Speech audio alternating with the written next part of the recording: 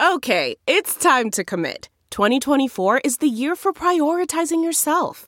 Begin your new smile journey with Byte, and you could start seeing results in just 2 to 3 weeks. Just order your at-home impression kit today for only $14.95 at Byte.com. Byte Clear aligners are doctor-directed and delivered to your door.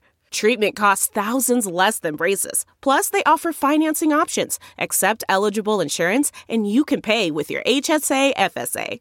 Get 80% off your impression kit when you use code WONDERY at Byte.com. That's BYTE.com. Start your confidence journey today with Byte.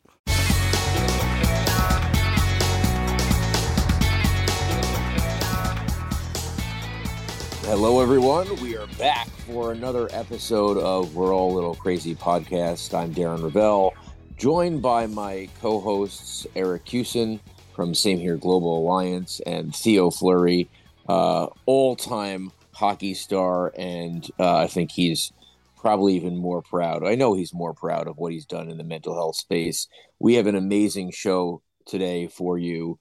We are talking about Yale and a story in the Washington Post about the handling of or mishandling of suicides, and then a story out of Stanford with the Myers and the family putting the blame on placing the blame on the college for their daughter dying by suicide.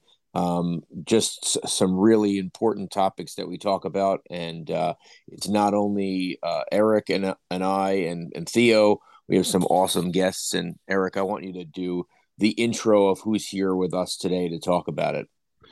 Yeah, and thanks, Darren, for addressing both those topics. We talked about the Washington Post article with Yale last week, and so building off of that, just to go into a little more detail with Katie Meyer and her family.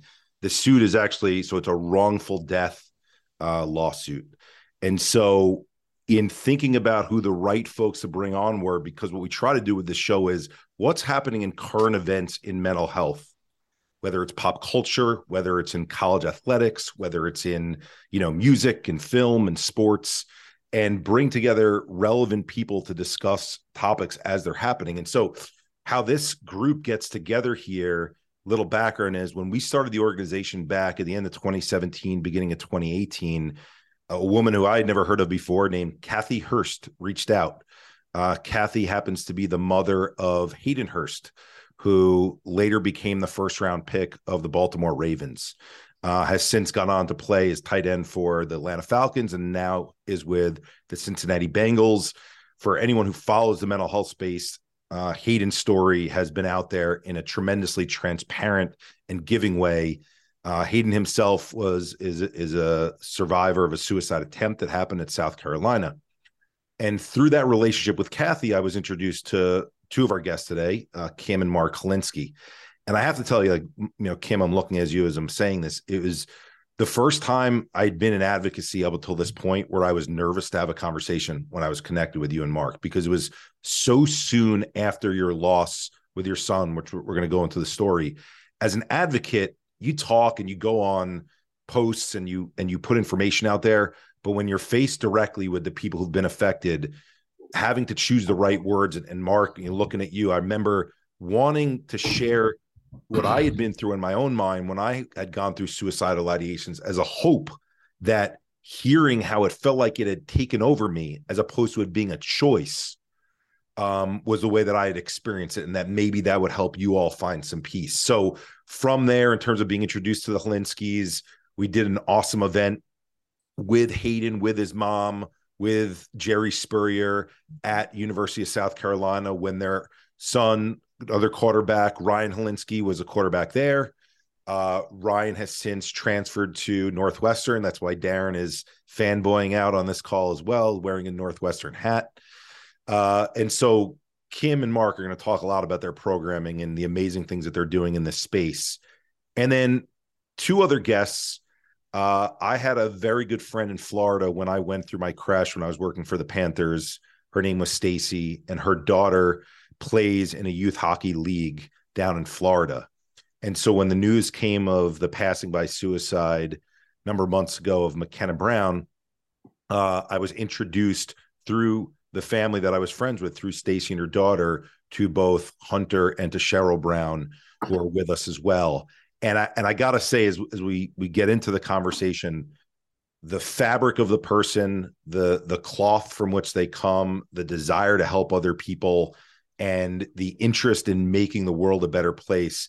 I see that when I see the four of you and when I talk with the four of you. And I noticed it immediately with Cheryl and with Hunter when I started talking with you. And candidly, for everyone who's listening to this is the first time the four of you are on together, but I think it's going to be a very supportive and long lasting relationship, and so appreciate it.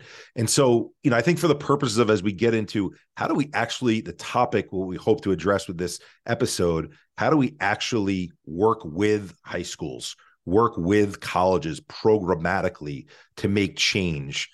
I think it's only important that we start off with stories. And Mark and Kim, if you could take us through about 5 minutes of your story. I know it's really hard to condense with Tyler, and then Cheryl and Hunter. I'll have you take it from there with McKenna as well.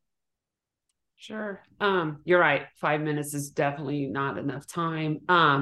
And that 5 is a big number, really, because we're coming up on the 5th year anniversary of Tyler's passing this upcoming January. We can't believe he's been gone, 5 years. He was quarterback at Washington State University. No signs at all of any depression or anxiety, no outward signs that we could see. And he was, here one day texting and then gone the next day. He actually went to football practice that morning, and then didn't go back to the player run practice that afternoon. And, teammates went and found him. So we struggled we're still struggling without him, but we started the foundation, which really has become sort of therapy for us. We went through all kind of grief counseling, met with our priests, group grief counseling. And, at some point you just realize that you're never going to stop grieving. You learn how to live with it. And so Helinski's Hope, and our student athletes, they're really, and our children, Ryan and Kelly, are our purpose really right now. And I always say we had 3 choices in the beginning after Tyler passed. We were just going to stay in California. That's where we were from. That's where the kids grew up. Just put our head in the sand and ignore everything, ignore the fact that Tyler died. We couldn't do that.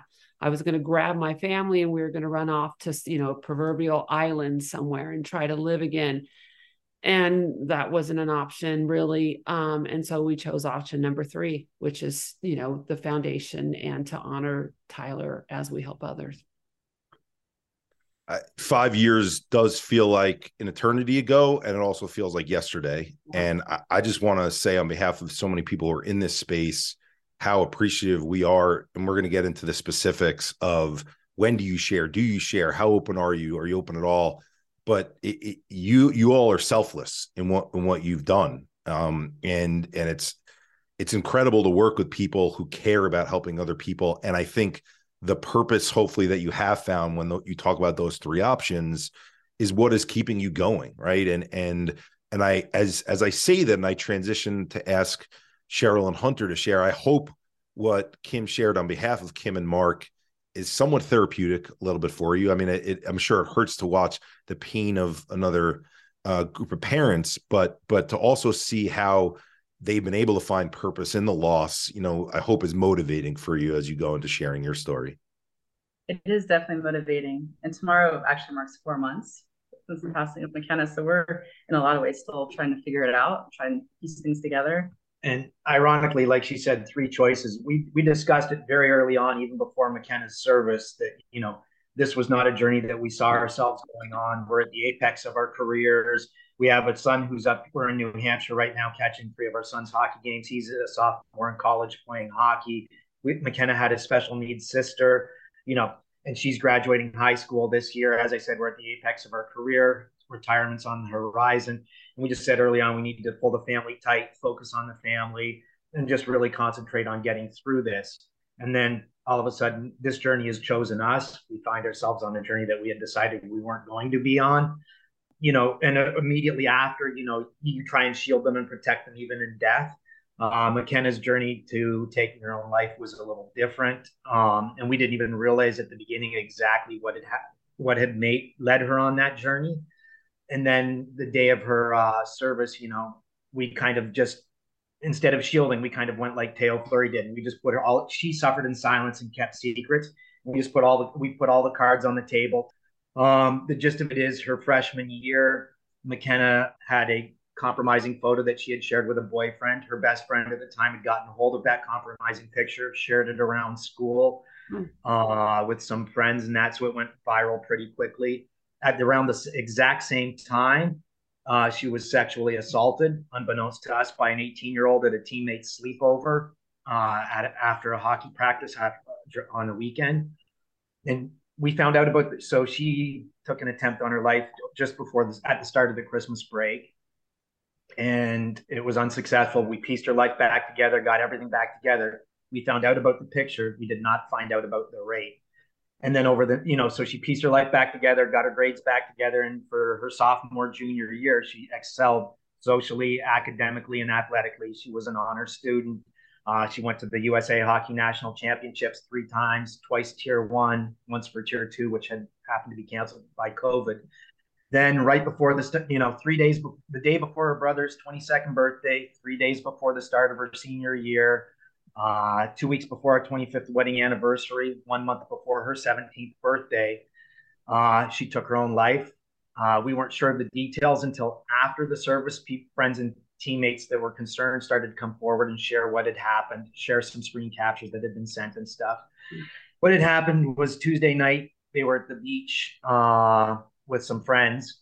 One girl was there who actually, it turns out, was her brother, had been the one that had raped and or statutorily raped McKenna. And she had an ex-boyfriend that was there that McKenna had, from 2 years before. They had broken up 2 years ago, and McKenna had, he was interested in McKenna. They flirted some. And then so that was kind of awkward and tense. They came to an agreement on it. She said she was fine with it. McKenna could do whatever she wanted. The next night on Wednesday, McKenna was at the Causeway with 2 teammates. And that friend was not there, the one who's but the ex-boyfriend was. McKenna and him became more intimate in their interaction. McKenna spent those 2 nights with 2 teammates, came home on Thursday. On Friday, 4 teammates, including the ex-girlfriend teammate, gathered together at a friend's house, classmate's house, which was 5 traffic lights from our house. Basically, they decided they went scorched earth on McKenna, took her down. They canceled her over social media. Their stated goal was to make sure she didn't have a single friend left. And they shared about a half dozen screen captures, which included a whole bunch of transgressions they felt McKenna had made against them, as well as sharing the fact that McKenna had been raped at 14 by, the one girl's older brother.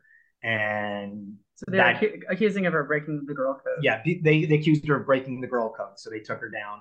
And that late the next morning, McKenna took her own life sometime around between 4 and 5, we think. And that put us on this journey. Nothing we do or say, or we know that nothing's going to bring her back. So at this point, she helped so many people when she was here. We've had so many people, because of just kind of speaking out and being transparent and open about everything that's happened in an effort to help other people. Had a lot of people come forward and let us know that conversations that weren't happening before are happening now. And since we're focusing on schools, especially in this one right here, we're at one of the most, McKenna and her brother and her sister go to one of the most affluent schools, probably the most affluent public school in Pinellas County. Their graduation rate's 99 to 100%. Everyone there drives a Tesla, BMW, whatever. They're all very wealthy. And it's a very athletically driven school, basketball, baseball, football, etc. And they've had a half dozen suicides in right around a half dozen years. 2 of them were swimmers, one of whom had a D1 scholarship already lined up. One was a football player. There was McKenna. There was someone who was in the band. These weren't kids who were ostracized or marginalized. These were kids who, scholar athletes, close-knit group of friends. And there's a 6th one out there that we're not sure of, as well as multiple attempts that we don't know about, because when it's an attempt, you shield them and protect them because they have to continue their life. So whatever the school's doing, it's not working. What's that time span? years? 6 years. 6 years, right around six suicides in 6 years, give or take, right around there. The other thing I was going to say was we met with the school, and basically the school does not want to acknowledge they have a problem. They're worried about copycats. And basically there will be no lasting permanent legacy to McKenna.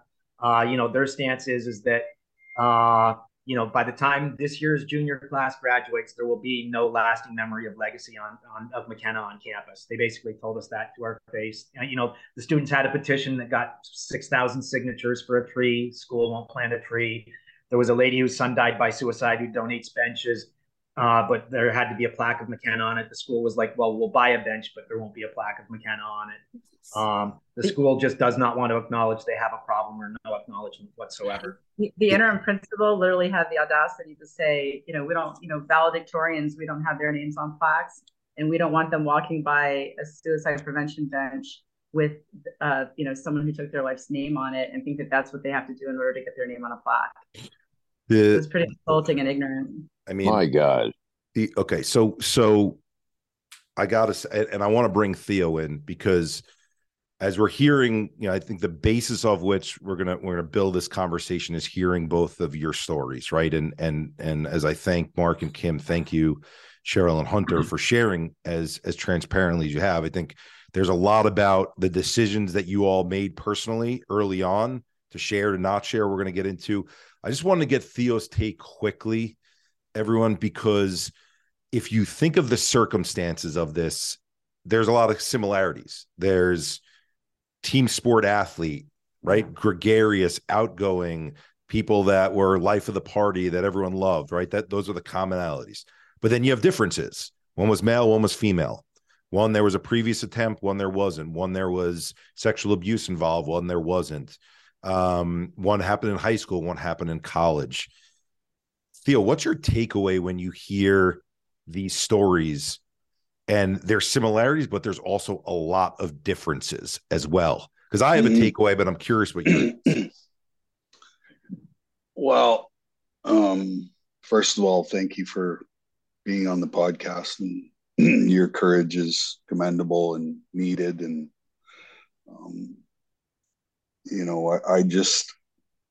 I just got back from Northern Community last night at 2:30 in the morning, and while I was there, they were burying a young man who had a significant trauma history and drank himself to death, and so when I hear McKenna's story, it's eerily similar to mine, right? I think when you're violated in that way, it's like a living murder, and your innocence is gone forever. It's lost forever. And, it's really hard to make sense of it, at the time. And so I understand where probably McKenna's pain was, emotional pain.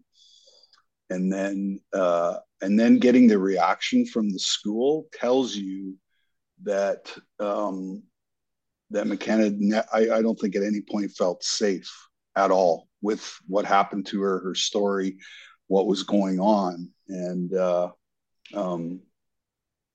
so I understand that. I've spent, I don't even know how many hours of therapy and whatnot, coming to the realization that, at the end of the day, it wasn't my fault. And I can't go back and change what happened, but I can certainly take McKenna's story. I can take my story. I can take the Helinski stories with me everywhere I go, and I can reference them while I'm speaking. And so, the importance of sharing these stories is essential, especially in the mental health space. We're very aware of, we have a mental health problem and we have an addiction problem in the world, but we don't acknowledge what brings us into the space, which is trauma, right? And I speak a lot about trauma. because my history is, probably 20 layers deep in my childhood of different types of trauma I experienced in my life. And a lot of those traumas happened in the team sport that I was playing, from coaches and opponents that I was playing against, who, were bullies and, all that kind of stuff.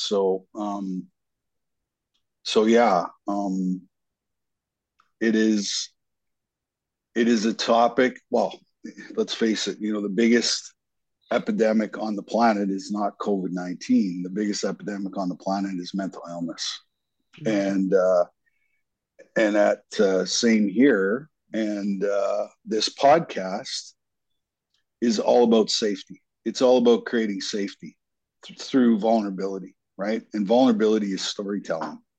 And so the more stories that we tell, we become this safe space for people to come and tell us their stories. Because at same here, you're not going to get any judgment. We're not going to point the finger at you. And, we're going to love you until you can love yourself, right? And, that's such an important message to get out there is that these things happen, unfortunately. And, but, the legacy lives on through you, through all four of you, putting yourself out there with a very painful experience and a painful topic, but that's courage, right? That's courage. And when you acknowledge courage, it gives people hope. And when you give people hope, maybe somebody's going to listen to this podcast who, was in a similar place I was 17 years ago, when I had a fully loaded pistol in my mouth, ready to pull the trigger. And so, it's important that we tell stories. So, I can't tell you how appreciative we are, and the courage that you're giving our audience today by sharing both these stories.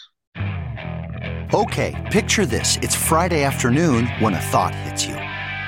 I can spend another weekend doing the same old whatever, or I can hop into my all-new Hyundai Santa Fe and hit the road.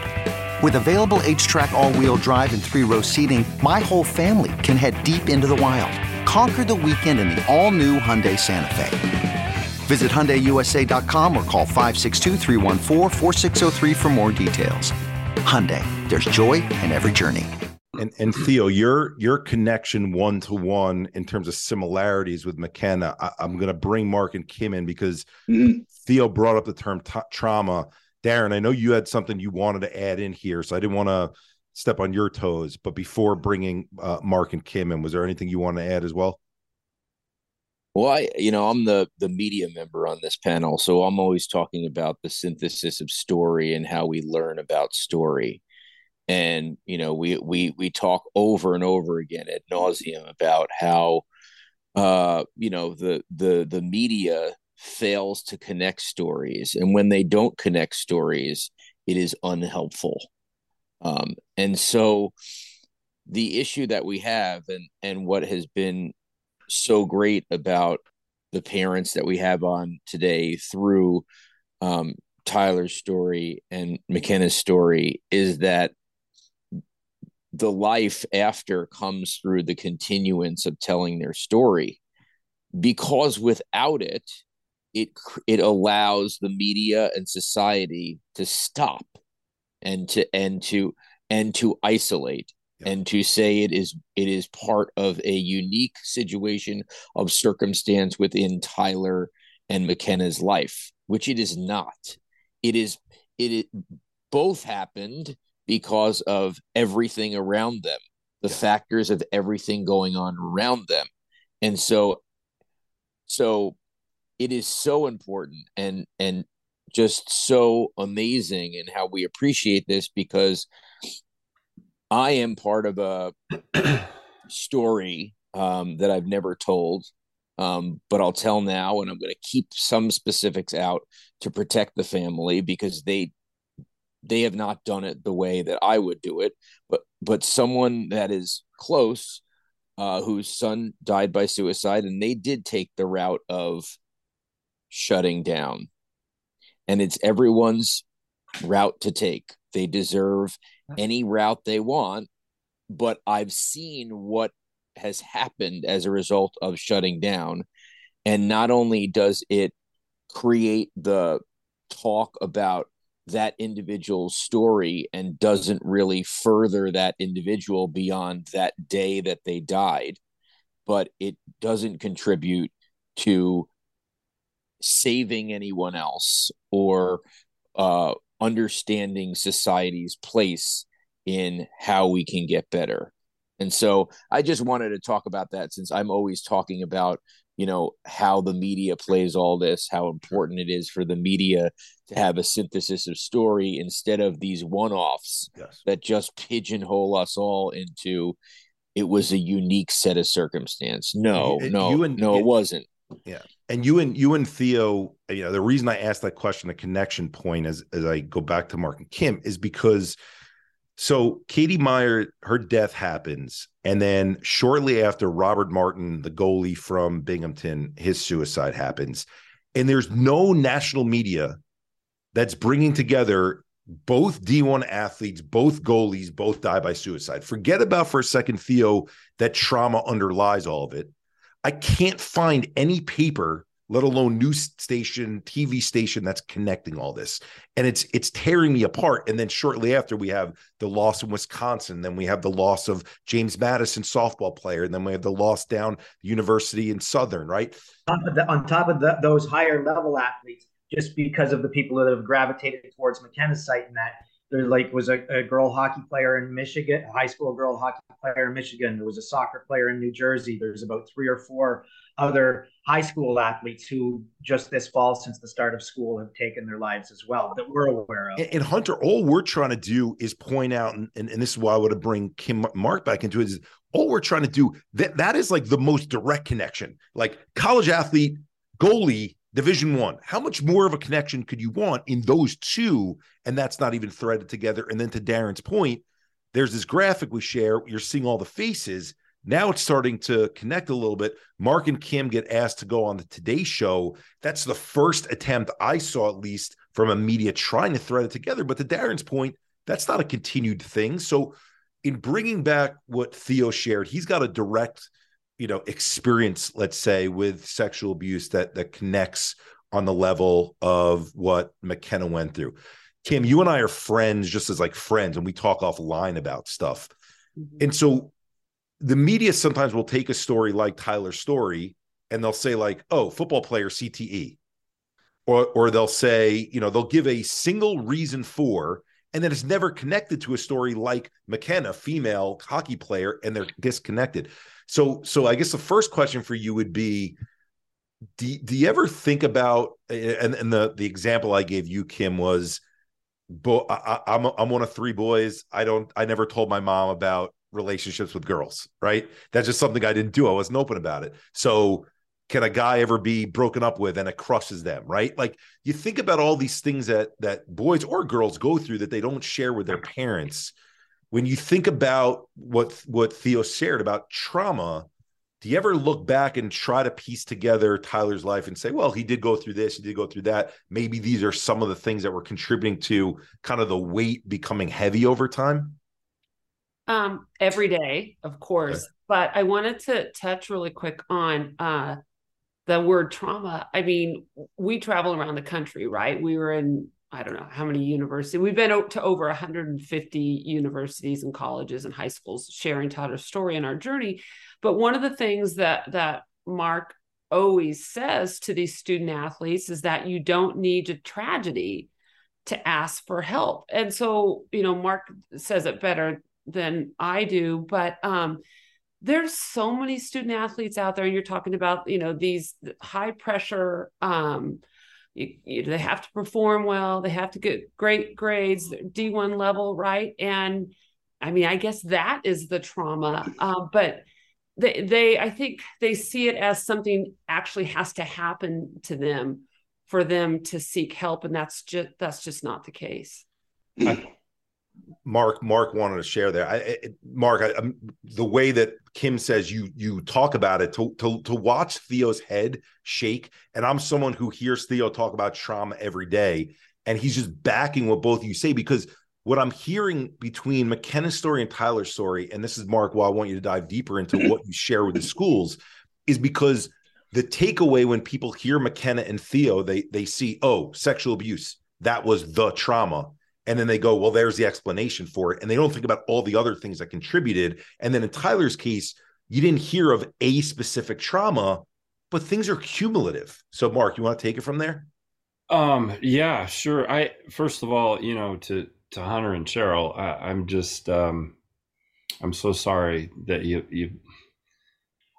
we hear this every day, and we feel it every day, and losing McKenna, regardless of the circumstances, is the most pain I know that you're going through. And it's, to even have a conversation about it can be difficult. What Kim's referring to, and what we've done, Eric, and you saw sort of the first generation of a Tyler talk, but I was listening to Theo talk earlier, and how important stories are. And when you think we tell this thing, we've named it, Kim named it Tyler Talk, a Tyler Talk. And some school sort of in the middle a few years ago sent out a flyer, to get people to come. And it said, come and see Tyler Talks. And it was plural or possessive.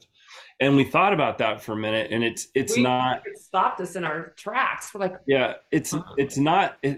A Tyler Talk is literally a series of 3 or 4 stories that are woven together with some background information, and we think, and so I was so pleased to hear Theo talk so importantly about stories, because what we know, Kim and I are not mental health professionals. We're not public speakers.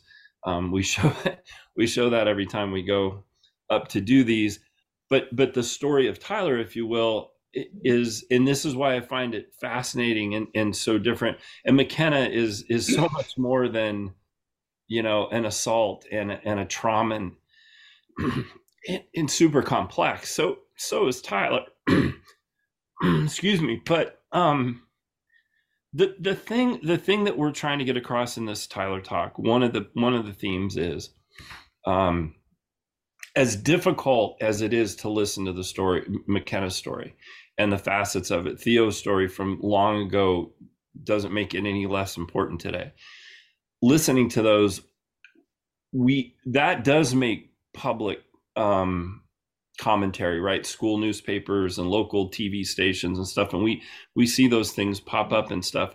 But in Tyler's case, let me just share with you that part of the story, at least, because in Tyler's case, what we shared with these guys, and Kim's right at the beginning, I said, look, if you get nothing else out of this, we hope you get one thing, and that is you don't need, I literally say you don't need a trauma to ask for help. Because trauma, which I want to touch on in just a second, trauma can be identified so differently by so many people, right? And what's traumatic to one may not be to another, and all that. But in Tyler's case, I learned this at the memorial service after Tyler passed. His best friend on the team was a 6-year senior. His dad played in the league. He's 6'6", this beautiful kid. His name's CJ Dimery. And CJ, I had known, we knew his family, you know how Cougs and all collegiate sport families get together, because we realize what it actually means to be a D1 athlete. It's not what everybody thinks it means. And so we got to know them real well. And so CJ, after I'd given Tyler's memorial service or talk, I said, and this is the story I tell the kids. I said, CJ came up to me and he said, hey, Mr. Linsky, can I ask you something? Yeah, of course, CJ goes, well, and he's 22. He's like, he's smiling a little bit and giggling at a totally inopportune, it's not the right time for that, but it's just his personality coming out. He says, well, you know how I don't have a car, right? And yeah, I know that you don't have a car. And I'm guys, I'm as bad as you are now, and always will be. Things are terrible, and it's an awful day, and there's people that love Tyler and love us and that are there. So he asked me, he said that the thing I wanted to ask you, but you need to understand, I lost my mom to cancer when I was 5. Now, we had never met his mom. We met his stepmom. We didn't really put it together, but he said, I lost my mom. And I've been going to therapy since I was 5 years old. Sometimes twice a week, sometimes I skip a year, and he gave me this little picture of it. And so I'm trying, you can only imagine, I'm sitting there listening to it. I'm trying to figure out where he's going, like I do with everything, instead of just listening. And so I listened to him, and he said, here's the thing. And he didn't give a particular, but I think he was referencing the last 6 months. So he said, Tyler took me to my appointments. They weren't that far away. Weather's not as bad as Canada, I suppose, but Washington's pretty close, especially in the winter. And so he drew this picture of Tyler driving and going to get burritos or tacos, waiting for him and then picking him up. And CJ said, sometimes we sit and talk about my appointment for an hour in the car, snow coming down, glued to the set, as it were, And other times it's the girls and football and what's going on. And then it sort of hits me, he said, Tyler was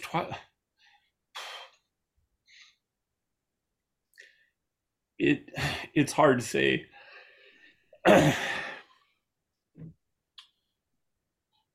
To the kids, but he said he's 20 feet from help.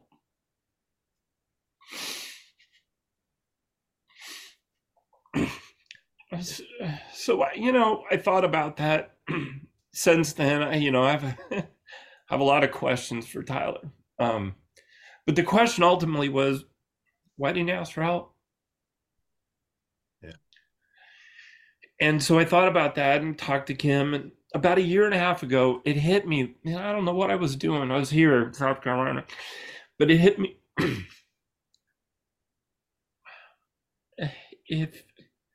If you had the chance to ask Tyler,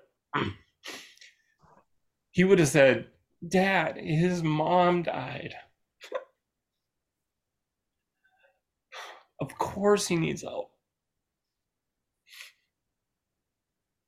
What's wrong with me? Right. He needed a reason. But that is also the culture that we've created around this subject, which is, like I grew up in the suck it up era. No wonder I had a gun in my mouth 15 years ago, 17 years ago, because we weren't allowed to be vulnerable, right? Especially in the sport that I played, it's a warrior sport. Like it's a warrior sport. And then if you're a superstar and the game's tied 2-2 and there's 5 minutes left in the game, the coach ain't looking at the fourth line guy. He's looking right directly at you and saying, you better go out and get this done. And if you fail, what do? You spend the whole entire night up all night playing scenarios through your head, thinking, well, what if I would have did this? Or what if I would have did that? That's trauma. As you're saying that, as Mark said, trauma is different things to different people. And we use the example all the time. Someone goes on an airplane. Well, when they were 3 years old, if they went through terrible turbulence and their parents didn't react, they kept onto that fear of, oh my God, a plane could fall out of the sky at any moment. And then someone flies on a plane with no problem at all. And it's trauma to one person to get on a plane, not trauma to another person. Mark and Kim, as you tell your story and you're talking about Tyler's friend and that Tyler would take him to therapy and that you think Tyler would say, well, what do I have to go for? He lost his mother. Tyler was a compassionate person. He had a heart. When you're in a car waiting for a friend who's in therapy, whose mother passed away, guess what that does? Sure. That weighs on you. That's heavy on you. Sure. And we see this with caregivers. We see in this idea of what trauma. I mean, I think that what's so poignant about having both these families together right now is diving deep into your stories. The media, the way that they would cover the story and the way they have covered the story in the short sound bites that they get is you get 3 minutes, you get 5 minutes, and that's it. And so they hear McKenna, sexual abuse. They hear Tyler, CTE, and that's it. and they don't hear the accumulation of stuff over time. Yes, Hunter. I was just going to say, and then because McKenna's, I'll touch on this in a second, but different medias, depending on what story they're covering, drive a different angle. Because we talked about this on the phone. McKenna's kind of a Venn diagram of all the things that can possibly go wrong. And she walked really close to the edge of the cliff for quite a while. She had a concussion history. She was a sexual assault victim. She was betrayed, humiliated by friends over social media. She was a high functioning student athlete, and she had underlying mental health issues as a result of it all. She was this Venn diagram of everything that could go wrong. Yet she was, highly successful socially, athletic, and academically, and masked it all really well, even though she was walking close to this edge, and then got pushed off at the tail end. But then with the social media, so different social media with telling McKenna's story, they focus and jump on that piece they want to tell. Like Dr. Phil, his was on bullying. The ABC local news, theirs was on the failure of the school system.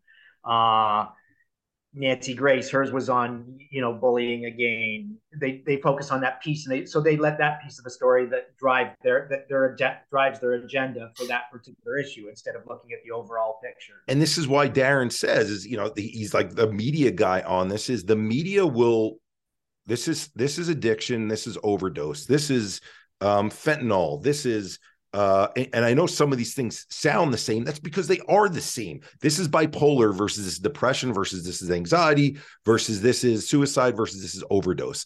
And whatever the thread is that they want to put this into, these all sound like different things.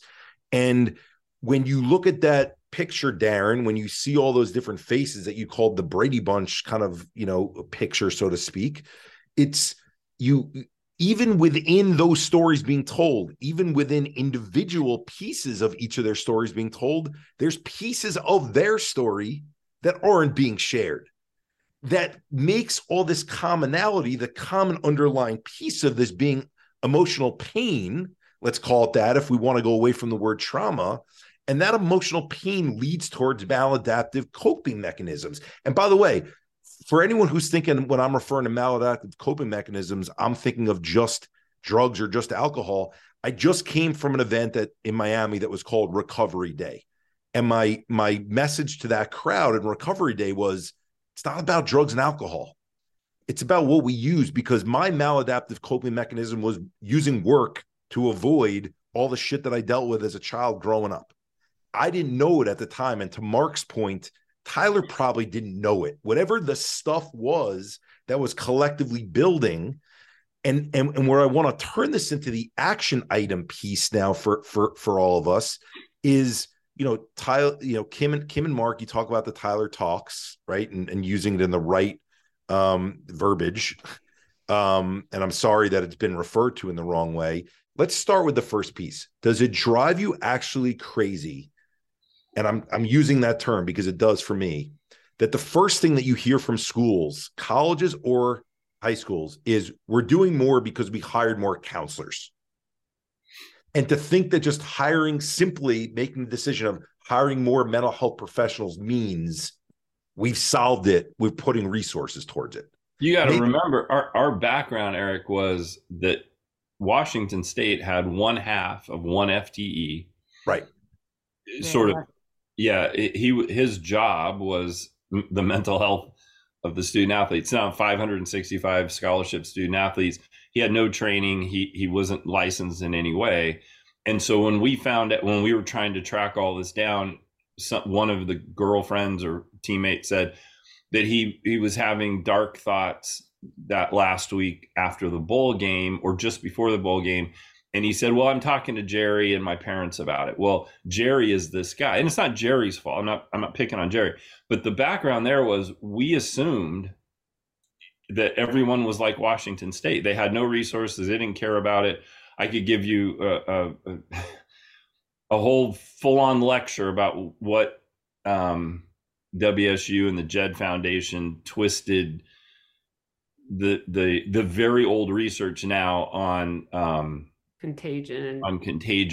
Yep. And then went out and completely did the opposite of everything. So we came from that environment thinking that no one did. So when you ask it, so it's funny, Eric. So I don't shake my head now and say that's a bad thing because it's such a bigger step from one. But totally, Mark, I didn't mean that in terms of hiring more counselors is bad, right? And right. Giving me the bad. What I'm saying is that seems to be the single solitary answer. And I'll use Tyler's case as an example. When you're sharing to me that he had those dark thoughts, here's where my mind goes.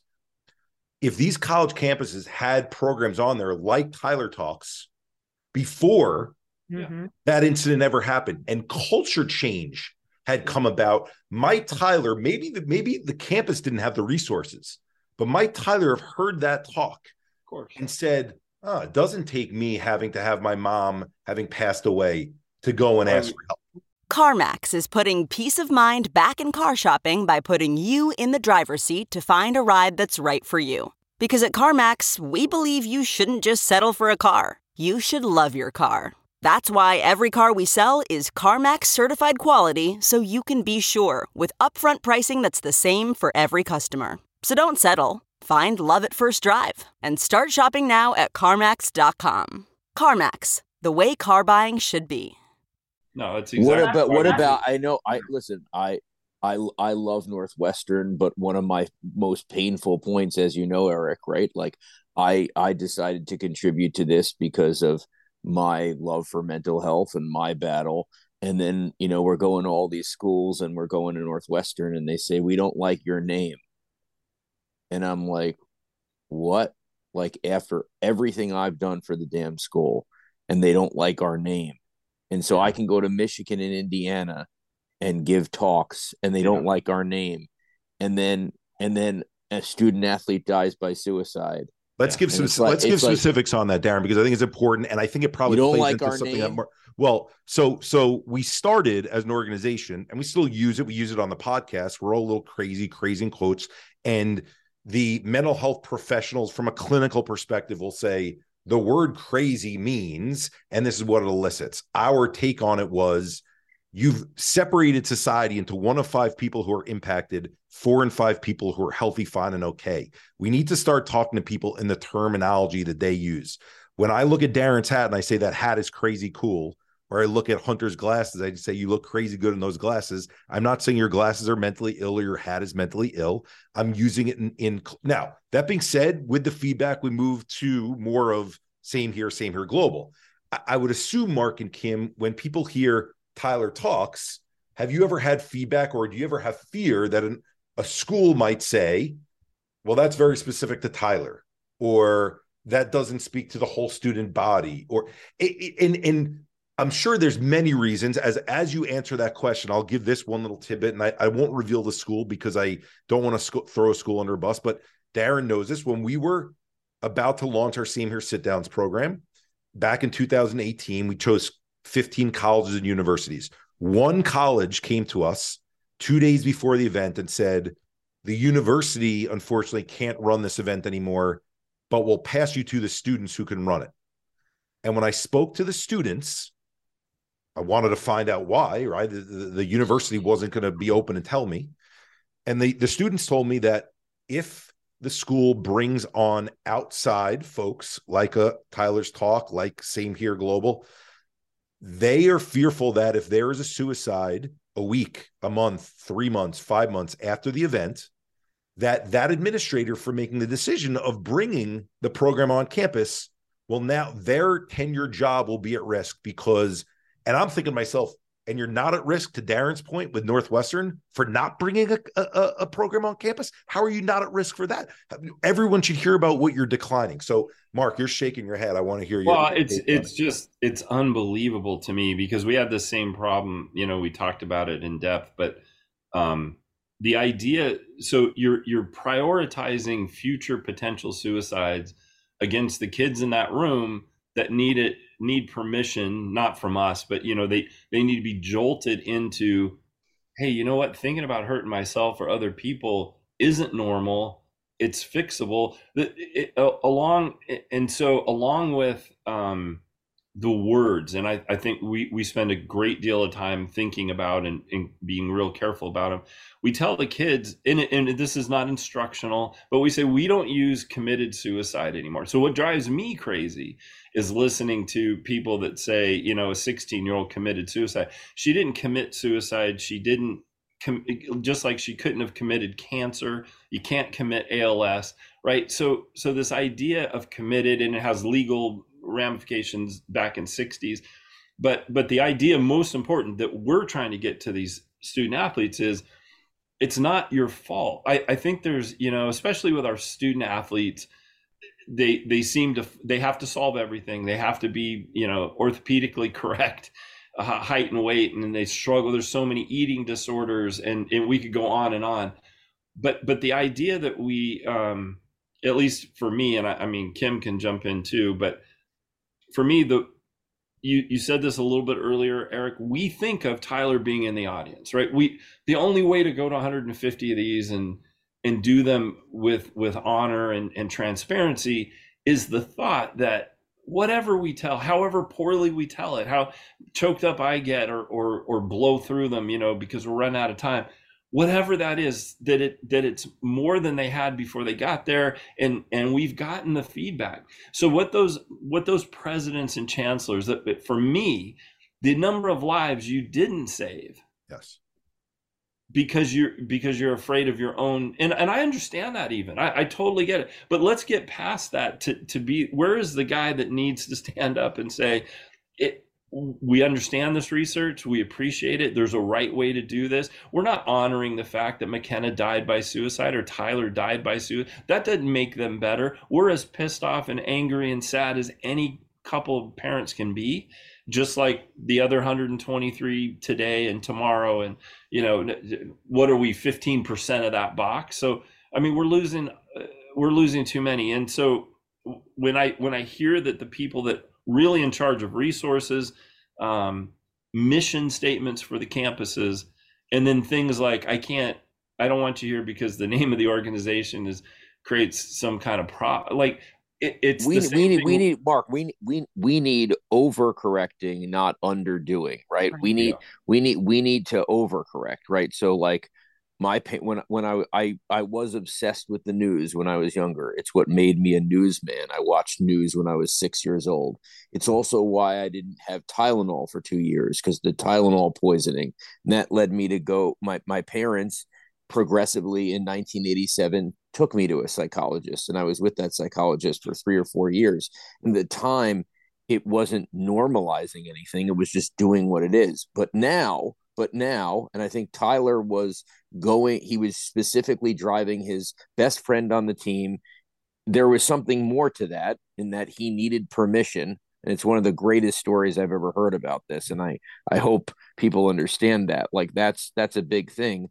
I've now overcorrected, and all 3 of my children go to therapists. And guess what? They didn't have to have a reason to go to a therapist. So we need to be overcorrecting here instead of underdoing. That's what this is about. Well, which you're being proactive instead of reactive. And that's where we have to get to. And that's, I think, what essentially we're all trying to. But Theo, look at what's happening. To be proactive, to put protocols in place so that we don't have to be reactive. Okay, but Theo, I think all of us are in agreement that we need to be proactive. And I think the reason why we're together is we're going to call some stuff out that is happening. Okay. Mark, the reason I brought up the counselor thing versus the programming thing, because now we're diving into the nuance of what do we actually do when Hunter and Cheryl are sharing, the school's reaction, and we want to hear more specifically about, what their reaction was. Hunter and Cheryl, I'll tell you, in the college space, another thing that drives me crazy is we lose these beautiful kids to suicide. And right now I'm talking in the athlete community only because it's that common connection. But I see these announcements of the face of the child, the years that they lived, we mourn the loss of, and there's no mention of suicide. By the way, when the parents have come out and said that it was suicide. I respect privacy when the parents don't want to share it. I get it. I don't love it, but I get it, because it's the parents' right of what should and shouldn't be shared at that point. But you have parents willing to be open, and the schools are saying, okay, we have to acknowledge it, but we can't use that word because it can't show up in a Google search and it can't be associated with our school. And just to go back to the therapist on campus thing, that's kind of like you can lead a horse to water. It just doesn't work. I'm no NHL athlete, but I grew up in lacrosse and hockey locker rooms my entire life. I was a paratrooper in the military, and now I'm a firefighter. And the fire service has a devastating long history of mental health issues, as does law enforcement. It was the same culture as the NHL. You don't talk about it, you don't address it.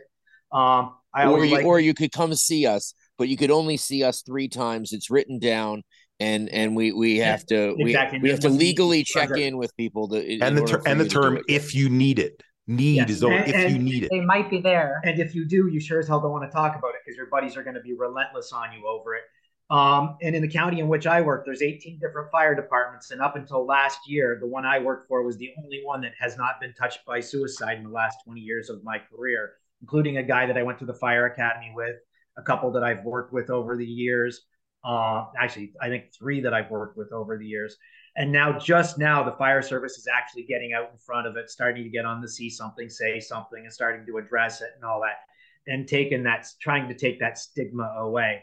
And I know the term they use in hockey, our son's third jersey has it on the back, is stick it to stigma. I think it's changing the culture on top of just getting the therapists on campus and that sort of stuff, especially in like a sports or law enforcement or fire service kind of environment where, you can't, like Theo said, you can't show them that you're suffering.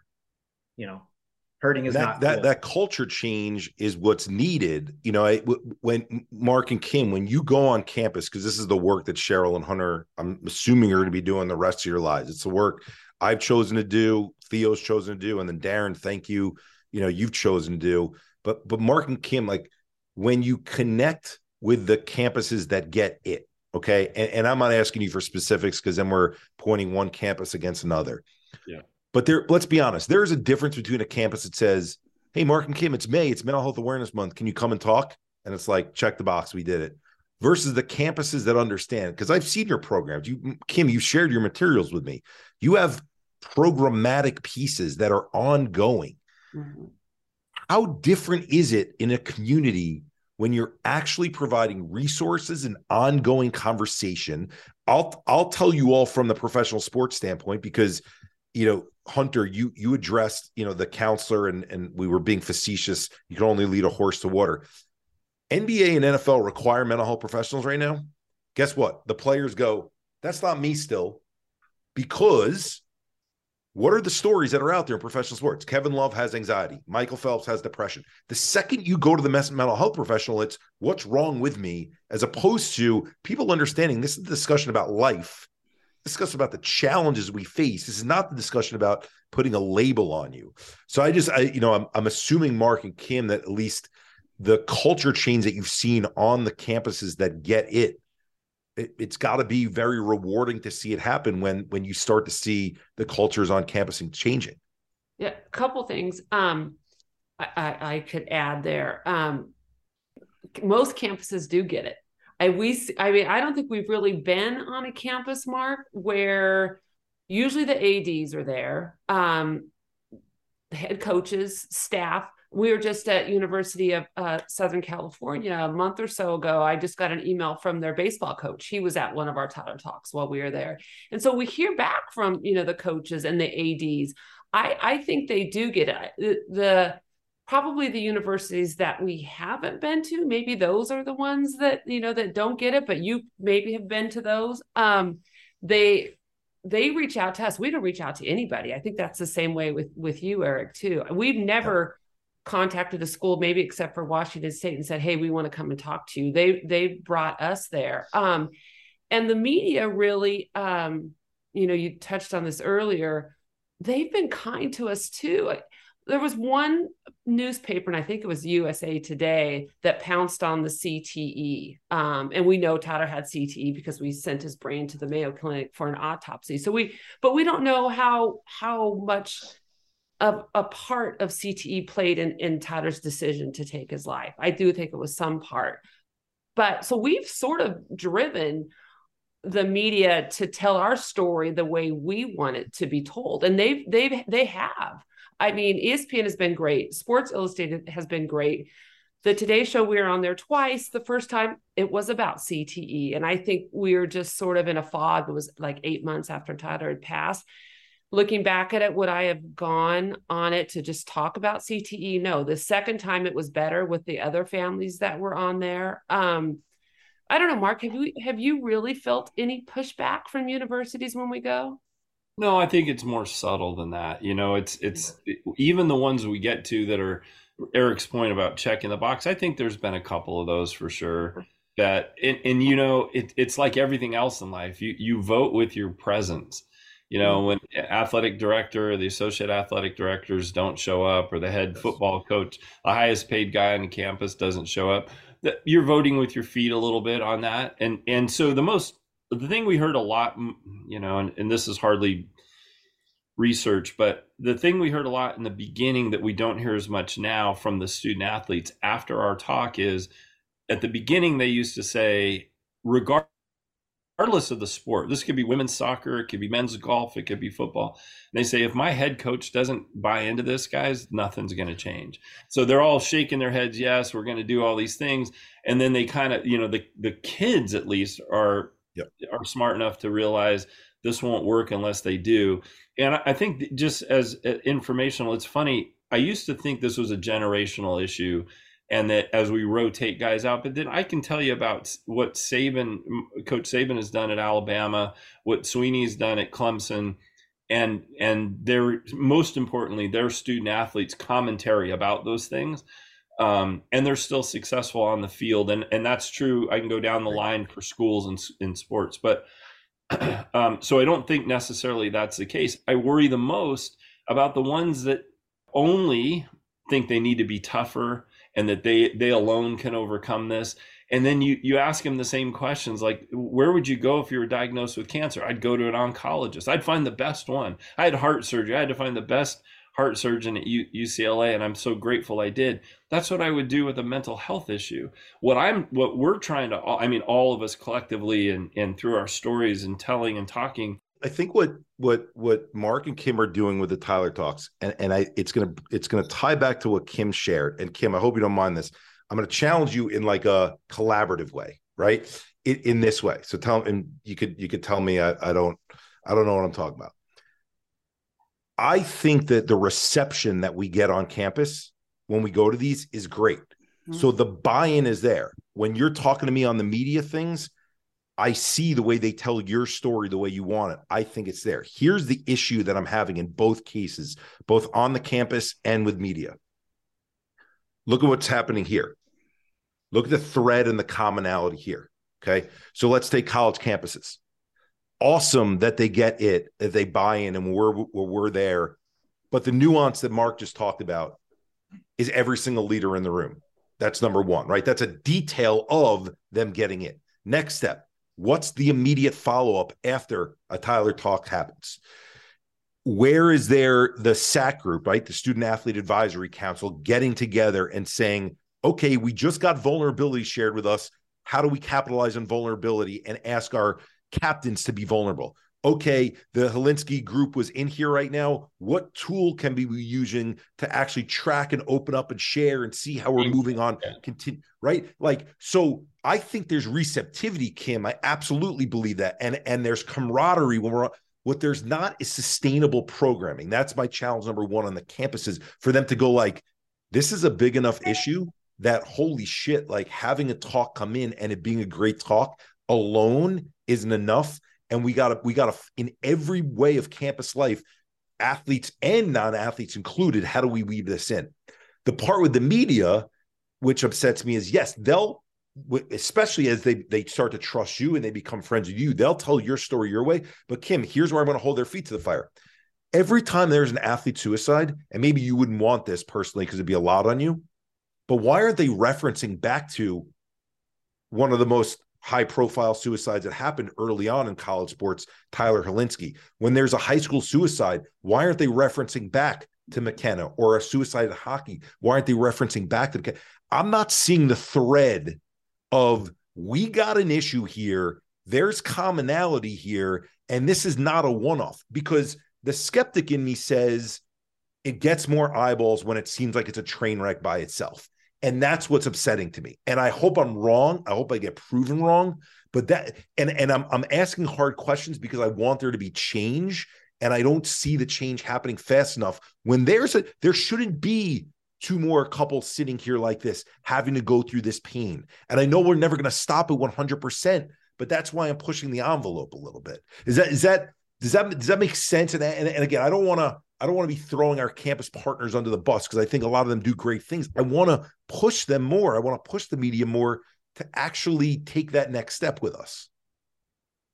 Well, I mean, I remember just reading headlines after we lost, was it 6 female student athletes, collegiate student athletes, January to June, crisis, suicide crisis. And the fact that the female was just that much harder to take. So I think the media does see it, and they have put that term crisis on it.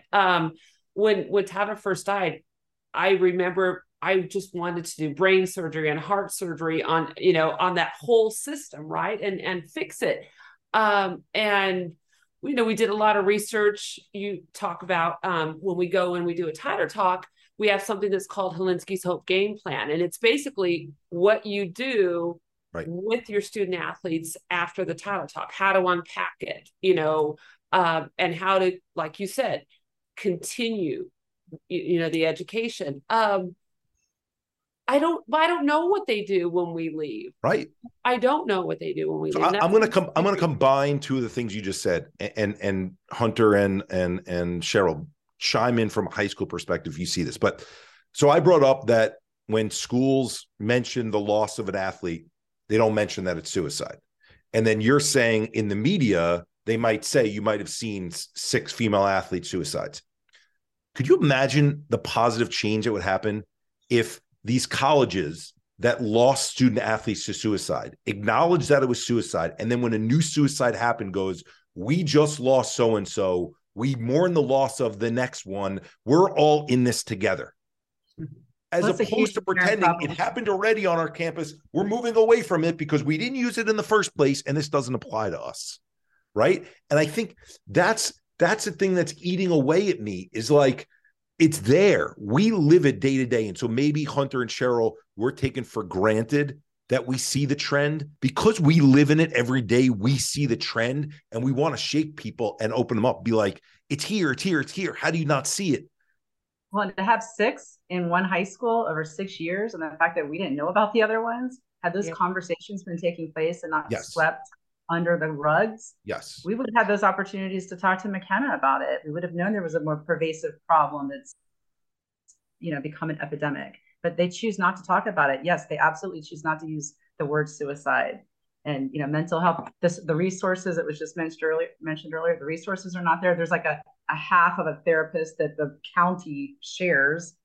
And that's just going back to the therapists on campus. After McKenna passed, that was the one thing the school did on like the first few days of school. They had therapists there, and then they were like, well, nobody used them anyway. So, But they didn't make the announcement. They didn't make the announcement that she passed away. I'm like, so how do you expect them to use those resources that you brought in if you never even made an announcement that she had passed away? And then nobody used them. So they were like, well, we're not doing that anymore. Okay, picture this. It's Friday afternoon when a thought hits you.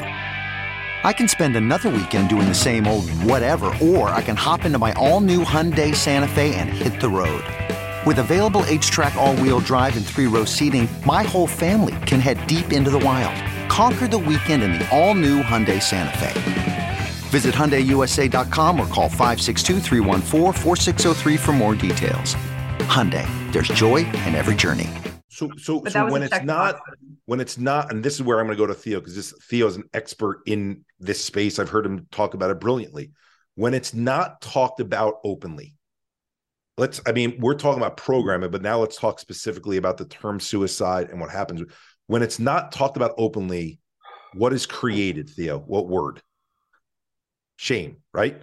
Yeah, absolutely. And what does shame do then to future help seeking? Back to Mark's point about thinking about shame kills, right?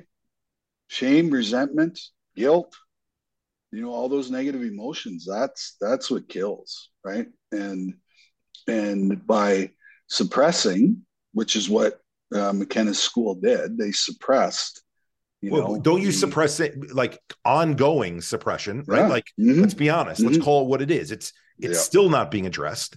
Yeah. Well, and Big Pharma owns mental health. So they own the messaging, they own the cures, they own it all, right? So a group like us comes along and wants to actually talk about, what's really going on. Well, yeah, we get suppressed on social media too because of our messaging, right? So I'm nothing shocks me anymore as to how society has handled this, over the years, and I don't know what needs to happen in order for this to change. But what needs to happen, Theo, as you talk about, you said the most important point, that shame kills, and I'm going back to what Mark shared earlier, because it's the work that him and Kim do. It's the work that we do on campus. It's the work that McKenna's family is going to do. Is the calculation has to be made for everyone who is a decision maker on high school campuses and on college campuses. For every kid you think you're saving by sweeping it under the rug, how many lives are you ruining? And by the way, ruining a life doesn't just mean we lost them to suicide 5 years down the road, 10 years down the road. It means they end up homeless. It means they end up overdosing, and maybe they don't die from the overdose, but it leaves them impaired in a major way. By not addressing it, we are hurting more people. I can't say that more clearly. Right. And I hope that's what the takeaway from these conversations that we're having here. And Kim, I think we are addressing it, and that the campuses are bringing us on, but I don't think policy-wise, I'm with you. Like, when we go on campus and then we give them tools for afterwards, what does that follow-up look like? Eric, did you hear the story? There was a young man, a former football player, 5 to 10 years retired, played for a big school in the Midwest and went missing. Okay. And this has happened more than once. And we were alerted by a friend of a friend. Right. And, we're very careful with what we put on Hilinski's Hope, for that matter. We don't want to be in anybody's business that doesn't want our help. And here's what I saw happen in the period of 24 hours. This request to find a kid in the Pacific Northwest who was missing, quote unquote missing. The family required the local press to do a rewrite of what the cops said. And what the cops mentioned, what the police mentioned when they were looking for him, is that this young man gave a little bit of his background and said that he had mental health issues. And so before we were going to put this out on the website to our Pacific Northwest guys, look for this kid, the family, through this connection, was asked about this, because we don't want to make it more painful for them. But the power that the press has, if you can imagine reading that, I've been asked to find a kid out of 9 million people in Seattle. I'm trying to do that for his benefit, but the family doesn't want it. In fact, so doesn't want mental health tied to this issue. And they're still missing their kid, that they had the police redact it. So any reference to mental illness. And you said at the beginning, families have the right to do whatever they want. I'm just pointing out that it can be tricky sometimes when that's the issue. And so that, to me, applies to exactly what you're saying on campus. They're saying this, we're seeing the same exact thing. They don't, their future, plus let's be honest, Eric, it's easier to do nothing. It's cheaper to do nothing. We went to Washington State, had raised almost $250,000 and said, all we want to do, Hilinski's Hope would have never existed. We said, we want to give you the money to hire the people you need to help. And they said, no, thank you. Absolutely don't need it or want it. We wrote out this 10-part plan of, and you can appreciate this. We had things like, retire his number temporarily, retire it for 3 years, the number 3. And in 3 years, you're going to have the world's best campus sports psychology service, whatever you do, just take the opportunity. They just didn't want to touch it with a 10-foot pole. And I think that's the one thing that hasn't changed. And you just articulated a number of them. Yeah. Well, hang on, Eric. So instead of using the word stigma, do we use the word shame? Do we swap it out? I don't love the term stigma when we're trying to make change happen, because stigma means that human beings are forming unfair opinions and judgments about another human being. When we say stop, stomp, break, erase, slap, strike out, kick, we're saying you group of people over there who are forming unfair opinions and judgments about this group of people who are the affected group, you need to stop doing what you're doing, right? It almost puts us back into those binaries again. And the reason why I love what Kim and Mark do with the talks, the reason why we do them with the talks, and the reason why I'm so thankful to you, Hunter and Cheryl, for the way that you're sharing the story is, Theo, I think the only way that this concept of stigma goes away is not by standing up on the perch and saying, stop the stigma. It's by sharing stories and showing that everyone is affected. And to Mark's point about that group, on campus where Tyler went, that didn't want to take the resources, that didn't want to take the help. The reason they don't want to take those resources, they don't want to take the help, is because still in 2022, the term mental health is interchangeable with the term mental illness. And they think that if you talk about mental health generally, you're talking about this thing specifically called disorder. And by the way, there is no disease that you can find in the body that definitively says that Theo has PTSD, I have depression, Mark has ADD. Doesn't exist. So what are we shy from when we all live on this continuum that's moving up and down? There's nothing to shy away from. We all have physical health that's impacted. We all have mental health that's impacted. Until schools get that, I don't know that the PR changes. And Mark, to your point about that it, the cost, I'd only hopefully challenge the schools in this way. When you bury it and you lose more students down the road and they're an alum and they die by suicide or there's an overdose, do the cost benefit analysis there. Because if you don't think it, if you think it's saving you money to not have to address it right now, what is the long-term ramification when there's more terrible outcomes? They already come up with it. Look, they sent the entire team down on a charter, right? And they found 10 counselors magically to show up on campus the day after Tyler died. That's $150,000. Pick a number. It's $100,000. You could have had one full-time FTE and maybe prevented something like this. And I get, listen, emergencies are emergencies and urgent, but to me, this is almost like the worst case of throwing your hands up. There's nothing else we can do, so let's try to help them after it happens. No, what? So when I told my story, I became the poster boy for sexual abuse. And I was like, this is not what I wanted. Right. And then I was like, okay, I got to find another word to use instead of the word sexual abuse. So I just started calling it trauma in general.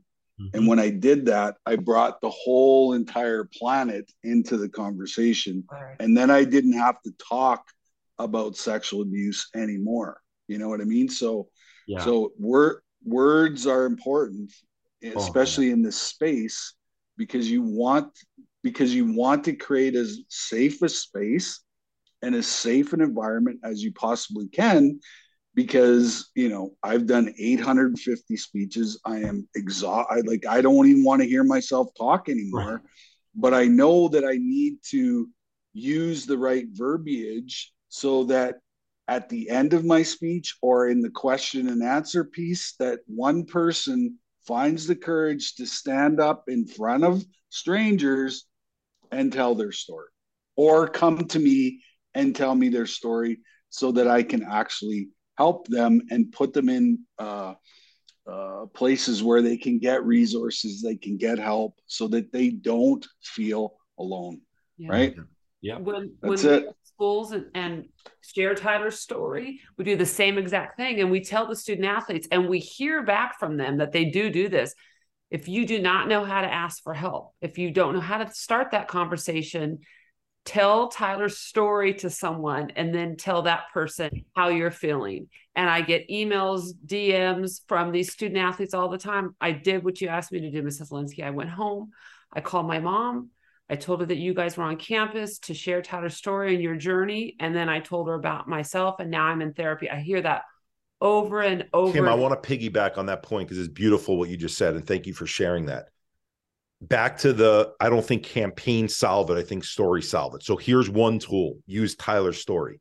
Yeah. People come to our website and they see, we got this Same Here sign language sign, and you see all these different people who are listed there. And I get skeptics who are web designers who go, Eric, why don't you just list a row of 4 and then click see more, so that there's efficiency to it. And I say, because then that takes away the smorgasbord that people need to see of all the stories that are there. Mm. And story is a tool. Tyler's story is a tool. McKenna's story is a tool. There's a woman, Megan Montgomery, whose brother died. He was by suicide. He was a big time punter in the NFL. Mm. And she uses the term all the time. They live through lives saved. Okay. For all the schools out there, and maybe this will be a good way to end this conversation. For all the schools out there, high schools, colleges, by the way, I'm sure you all have been asked to speak in K through 6s as well, because we have. Doesn't matter the age, okay, with the school. We want to work with you collectively. We don't want to be adversarial. We don't want it to be that there has to be lawsuits. We don't want it to be that there's a hit piece done in Washington Post about how suicide is being handled. But we need to see positive change happen. And we feel like we have the tools in storytelling, in normalization, in connectivity, in vulnerability to make that change happen. And it piggybacks on what Hunter said. You're not going, and Mark, this is why I brought up the counselor thing. We need the resources of counselors. I hope no counselor listening to this is upset that I said counselors alone is not the answer. Yeah. But when you bring that horse there, if they don't understand what the counseling is for, then we get the Tylers of the world out there who go, well, it's not for me, so it's for the other kid. And please work with us, because we want to change the culture on these campuses. We want to help you with your internal and external communications. What we're doing right now isn't working. That's why we just spent an hour and a half together, because those of us who are on this podcast with you that are listening, we care about change happening. We need you as partners to change to happen. It can't be a sweep under the rug. My big takeaway for anybody out there is don't think that this can't happen to you. I mean, we're upper middle class. We have had 3 great kids. We're down to 2. 2 of them are scholar athletes, very well-grounded people that everyone loved. Like, if you never met McKenna, it's impossible to do her justice, and don't think that it can't happen to you. That's my big takeaway from all this, and then I'll let Cheryl take it from there. No, I was just saying, it's great that the universities are open to this and that they get it. The high schools have a long way to go, and the earlier we can get in front of the kids with these stories, the better, because you hear it every day with, the goalie that Hunter mentioned up in New Jersey, she was 12 years old. Those brains aren't fully developed yet. To know that, the impulsivity that's there, they can't see the bigger picture. But the having an environment, having the therapists, having an environment where they feel safe to come forward, because I think that's a big part of it. And talking about it again, 6 years, that's appalling. And, kids coming in that voice, sharing something that's happened to them, they get re-victimized because, if someone did something to them, they want them to fill out a report, be a snitch, tell them who did it, and then they have to go for mandatory, mental health therapy. Nothing happens to, the bully, let's say. It's just, there's a lot of work to be done, and we recognize that. And I think, collectively, change can happen. It doesn't happen overnight. We didn't get here overnight. Mm-mm. And it is happening. I think change is happening. Eric, you've been doing this since 2018, us too, right? it's different than what it was 5 years ago. I really see it. I think there's more transparency. I think there's more of a belief in you're going to be, and you talked about the spectrum, right? Everybody's on that spectrum somewhere in there. But we've learned from our mental health professionals, this is a guy actually who works with NFL players, and you're going to be a happier person, a better player if you're taking care of your mind. And you know this, I've heard you say it, it's all connected. It's mind, body, and soul. And I do think there's a belief now that more people are following that. And so they've got to take care of their mental health wherever it is on the spectrum. There's still a long way to go. McKenna's kind of the things that have come around her are the McKenna Way, Kindness Matters have kind of gravitated to her name. Her and her brother both participated in Fellowship of Christian Athletes at their school. The Fellowship of Christian Athletes was having new t-shirts made, and they wanted to put like the McKenna Way and Kindness Matters on the t-shirts. The school told them they could not have a reference to McKenna on their t-shirts. Oh my God. We have a long way to go. There's a long way to go. Yeah. The reason why we have answers both ways, where Kim's seeing the progress from 2018 and then, the Browns are talking about the long way to go, is because there's so much to be done, right? I think we were so backwards for so long, and there were messages that were commandeered for so long for nefarious reasons I won't get into.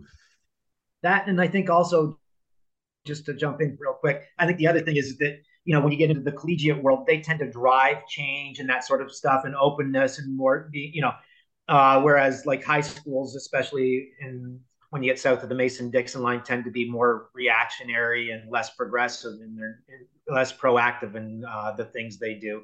Whereas college campuses tend to like to push the outer edge a little more. Whereas, once you get south of the Mason-Dixon line in high school and stuff, they tend to be much more reactive and resistant to change would be a good way to put it. Well, programmatically, I'll end on this is, and we included Hilinski's Hope, we included Hidden Opponent, we included Hearst Foundation. I'll say to the Browns, we'll find a way to include you in this. And I'm bringing this up because you said south of the Mason-Dixon line. We're having discussions right now with Palm Beach County Schools, which is 140,000 students, about bringing in this tool that we've worked with Mark and Kim on called Lifesaver, right? And it's first-person suicide prevention. We talk all the time about what do you look for in other people? Well, what do you look for in yourself?